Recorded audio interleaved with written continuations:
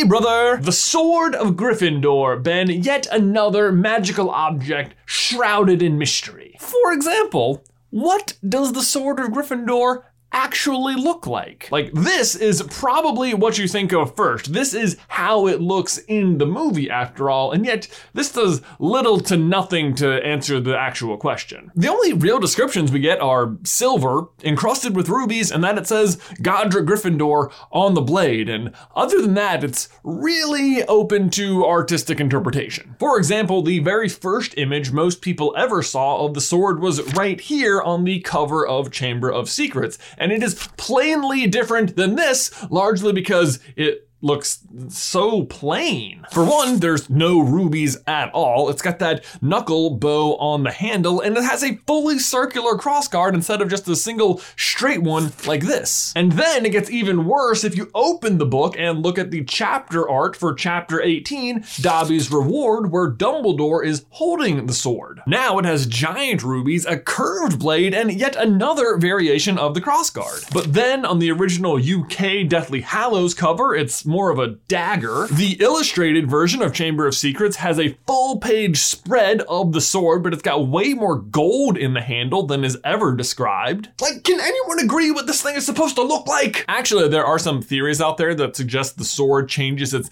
length, weight, and style to best fit the Gryffindor in question that it's presenting itself to, and personally, I totally subscribe to that. But that's only one mystery of the sword. Today, I want to get to the bottom of a different one, which is, where does the sword go when it's not in use?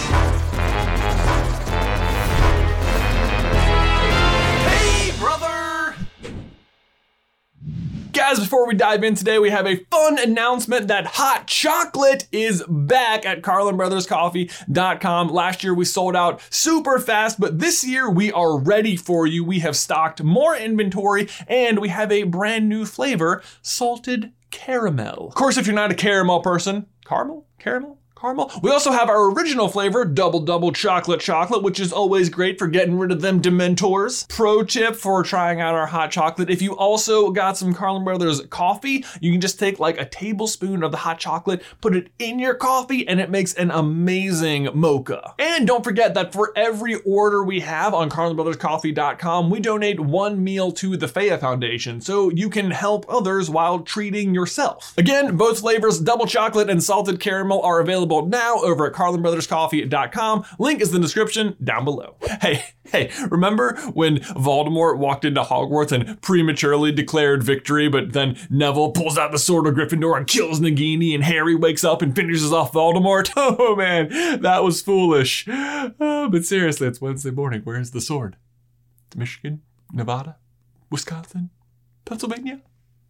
Georgia. Anyway, let's first give a brief refresher on the sword. It first shows up in Chamber of Secrets when Harry is in the Chamber of Secrets. Fawkes brings Harry the sorting hat. He has no idea what to do with it, but he slams it on his head and voila! The sword appears. Harry picks it up, slays the basilisk, and the rest is history. And so the immediate questions are, why did that come out of the hat, and where was it before it came out of the hat? Like, it just doesn't seem safe to keep a sword in a hat when that hat is going to be tried on by a bunch of 11-year-olds every year. You know, it just seems like simple safety precautions. Well, the first one's pretty easy. The hat and the sword actually share a bit of a connection because they were both owned by the same person originally, Godric Gryffindor. Or, well, I guess it kind of depends who you ask. The goblins who made the sword would certainly tell you that Godric Gryffindor never truly owned the sword and that he was only ever really renting it from them. And that upon his death, the sword should have been returned to them. Which personally, I always love the injection of this viewpoint into the story because it presents Harry with such an interesting moral dilemma. Like, who has the ultimate claim? The creator or the person who purchased the creation? I mean, personally, I think you can separate creator from creation, but that's just me. Anyway, Godric clearly added some sort of magic linking the two artifacts, but that still doesn't answer where the sword goes when no one's using it. And you might think, well, Jay, it doesn't go anywhere. It's just exactly where the last person had it. I mean, after all, Harry pulls it out of the hat in year 2, and then it just happily sits in Dumbledore's office until Dumbledore himself needs it in year 6 to destroy the ring. And that's true, but let me fast forward you to another moment with the sword after Harry and friends break into Gringotts. Griphook, the goblin, manages to steal the sword from them, but then he gets struck down dead by Voldemort and whoosh! Sword is gone. So where is it then? Where is it before it comes to Harry? Well, believe it or not, we actually get a pretty direct answer to the question, where do vanished objects go? That question is one of the riddles offered by the Ravenclaw common room door for them to gain access, and Professor McGonagall answers it correctly. Where do vanished objects go? Into non-being, which is to say, everything, replied Professor McGonagall. And guys, I don't know about you, but that basically cleared up everything for me. End of video. Where is the sword? Everywhere and nowhere. Now. Never. Never anything was never not anywhere. Why? How? Because he's on third. Who's on third? No. Who's on first? What? Yeah, so I guess in the wizarding world, vanished objects are just in the ether, but honestly, that's not where I think the sword goes. Because I don't think it's just vanishing into the nothingness as much as it is returning to a home base. In fact, the author has even shared some thoughts on the sword. Gryffindor's sword owes something to the legend of Excalibur, the sword of King Arthur, which in some legends must be drawn from a stone by the rightful king. The idea of fitness to carry the sword is echoed in the sword of Gryffindor's return to worthy members of its true owner's house. There is a further allusion to Excalibur emerging from the lake when Harry must dive into a frozen forest pool to retrieve the sword in Deathly Hallows. For in other versions of the legend, Excalibur was given to Arthur by the Lady of the Lake and was returned to the lake when he died. Whew, okay. Lots of interesting stuff in there. First, I never really thought about it, but yeah, I guess there are two versions of the way in which Arthur gets Excalibur. Sometimes it's the sword and the stone, and sometimes it's given to him by the Lady of the Lake. But then in some versions of the story, he gets two swords, but only one of them is Excalibur, and then in other versions still, he gets Excalibur twice, both ways, and it's just never explained why it had to be given to him twice. Also, this is weird. Merlin, who is known to have been a real wizard within the world of Harry Potter, was in Slytherin House and would have been alive during the time that the stories about King Arthur were being written. But those stories don't take place in the present of when they're being written. They take place like 500 years before Hogwarts was founded, but Merlin is in those stories, so I don't exactly know how that works. But all that is to say, it's possible that within the wizarding world, the sword of Gryffindor literally was Excalibur, the very sword upon which it was based, which kind of feels paradoxical, if you ask me. Honestly, it's not that important. I just thought it was a fun aside. The important part is that the author specifically says the sword of Gryffindor takes a lot of cues from Excalibur, and that Excalibur returns to the lake after Arthur is dead, which to me means that the sword also returns to some sort of home base. Then there's also that notion of fitness to carry the sword as it returns to worthy Gryffindors, which seems to explain how characters are able to pull it from the hat, but I think there's another layer to this one, which we actually get to see firsthand when Ron rescues Harry from the freezing pond. Afterwards, Harry tells Ron, "Because you got the sword out of the pool, I think it's supposed to be you." He was not being kind or generous. As certain as he had known that the dough was benign, he knew that Ron had to be the one to wield the sword. Dumbledore had at least taught Harry something about certain kinds of magic, of the incalculable power of certain acts. In that moment, Ron is the master of the sword because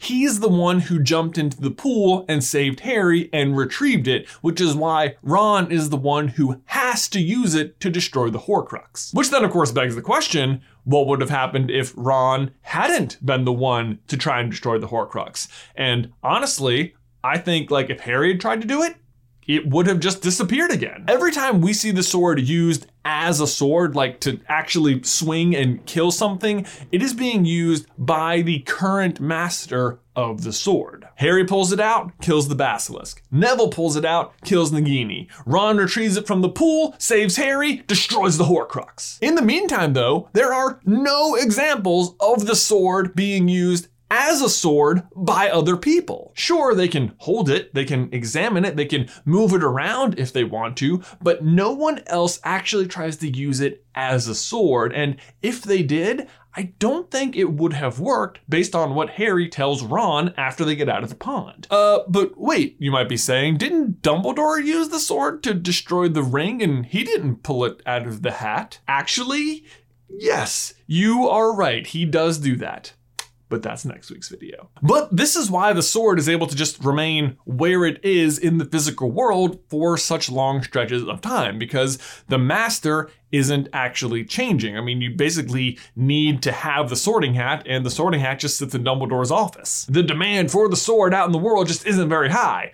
Or, well, I guess it could be, but the way in which it could be supplied is very limited. But based on what we know, it makes sense to me that if a non-master of the sword tried to wield it, or if the sword just found itself completely lost, it can always just vanish itself back to its home base, which is where? Well, believe it or not, and it's actually not very hard to believe, Hermione actually comes very close to solving this exact problem when she suggests they go to the very place I'm sure you're already thinking of, Godric's Hollow. Other than Hogwarts, it's the only other place really associated with Godric Gryffindor, and while Hogwarts, or I guess inside the hat, are plausible answers, Godric's Hollow is definitely the best option. And as I said, it is in fact the location Harry and Hermione go looking for the sword on Christmas Eve during Deathly Hallows. But the first hint that this is the real hiding place of the sword comes in the name itself,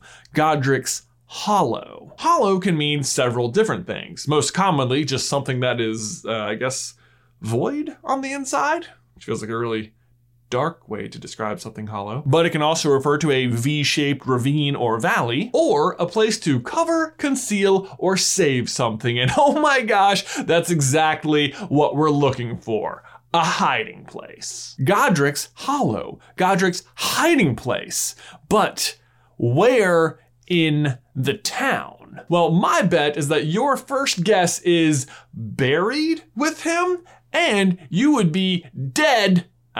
Right. Now, to be fair, we don't actually know for sure where Godric Gryffindor is buried. We know that he was born in the town, and that's why the town was eventually named after him. But I think he and the sword are also here. I mean, first of all, this is a famous wizarding graveyard. It's got the Peverils and the Dumbledores and the Potters, and the town is named after him. That's a good start. But two is the church the graveyard is attached to. We finally learn in The Cursed Child that the name of the church is St. Jerome's Church. And that's significant here because I looked up St. Jerome, and let me ask you if any of this sounds familiar. St. Jerome is known as one of the 4 great Latin fathers of the church, and is often depicted in artwork accompanied by a, wait for it, lion. And the color red. Like, what? But just wait, it gets better. Remember how we were talking about Excalibur earlier? Well, in Robert de Boron's Merlin, the first tale to mention the sword and the stone motif, Arthur obtained the British throne by pulling a sword from an anvil sitting atop a stone that appeared in a churchyard on Christmas Eve. Are you kidding me? I mean, Harry, the one, and Hermione are at Godric's Hollow looking for the sword on Christmas Eve. Harry, I think it's Christmas Eve. Like, I'm sorry, but that is just not a coincidence. Now, granted, the sword isn't actually there while Harry and Hermione are there, but they do read this inscription, and maybe this is just a coincidence, on Kendra Dumbledore's grave. For where your treasure is, there will your heart be also. Now, in case you don't know, that is a Bible verse, Matthew 6:21, and it is normally interpreted as a warning not to have all of your love and attention be on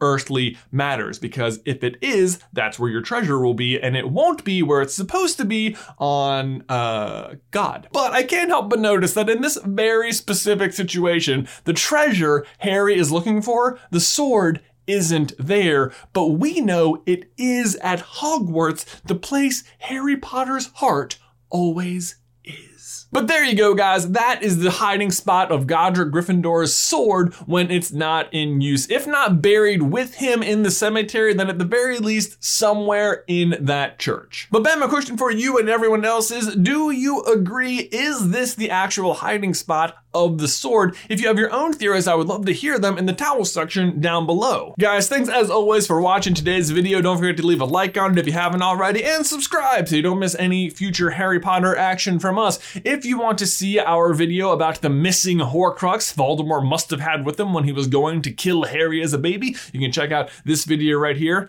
Hint, it's also the sword. But otherwise, Ben, until next time, I will see you in another life, brother.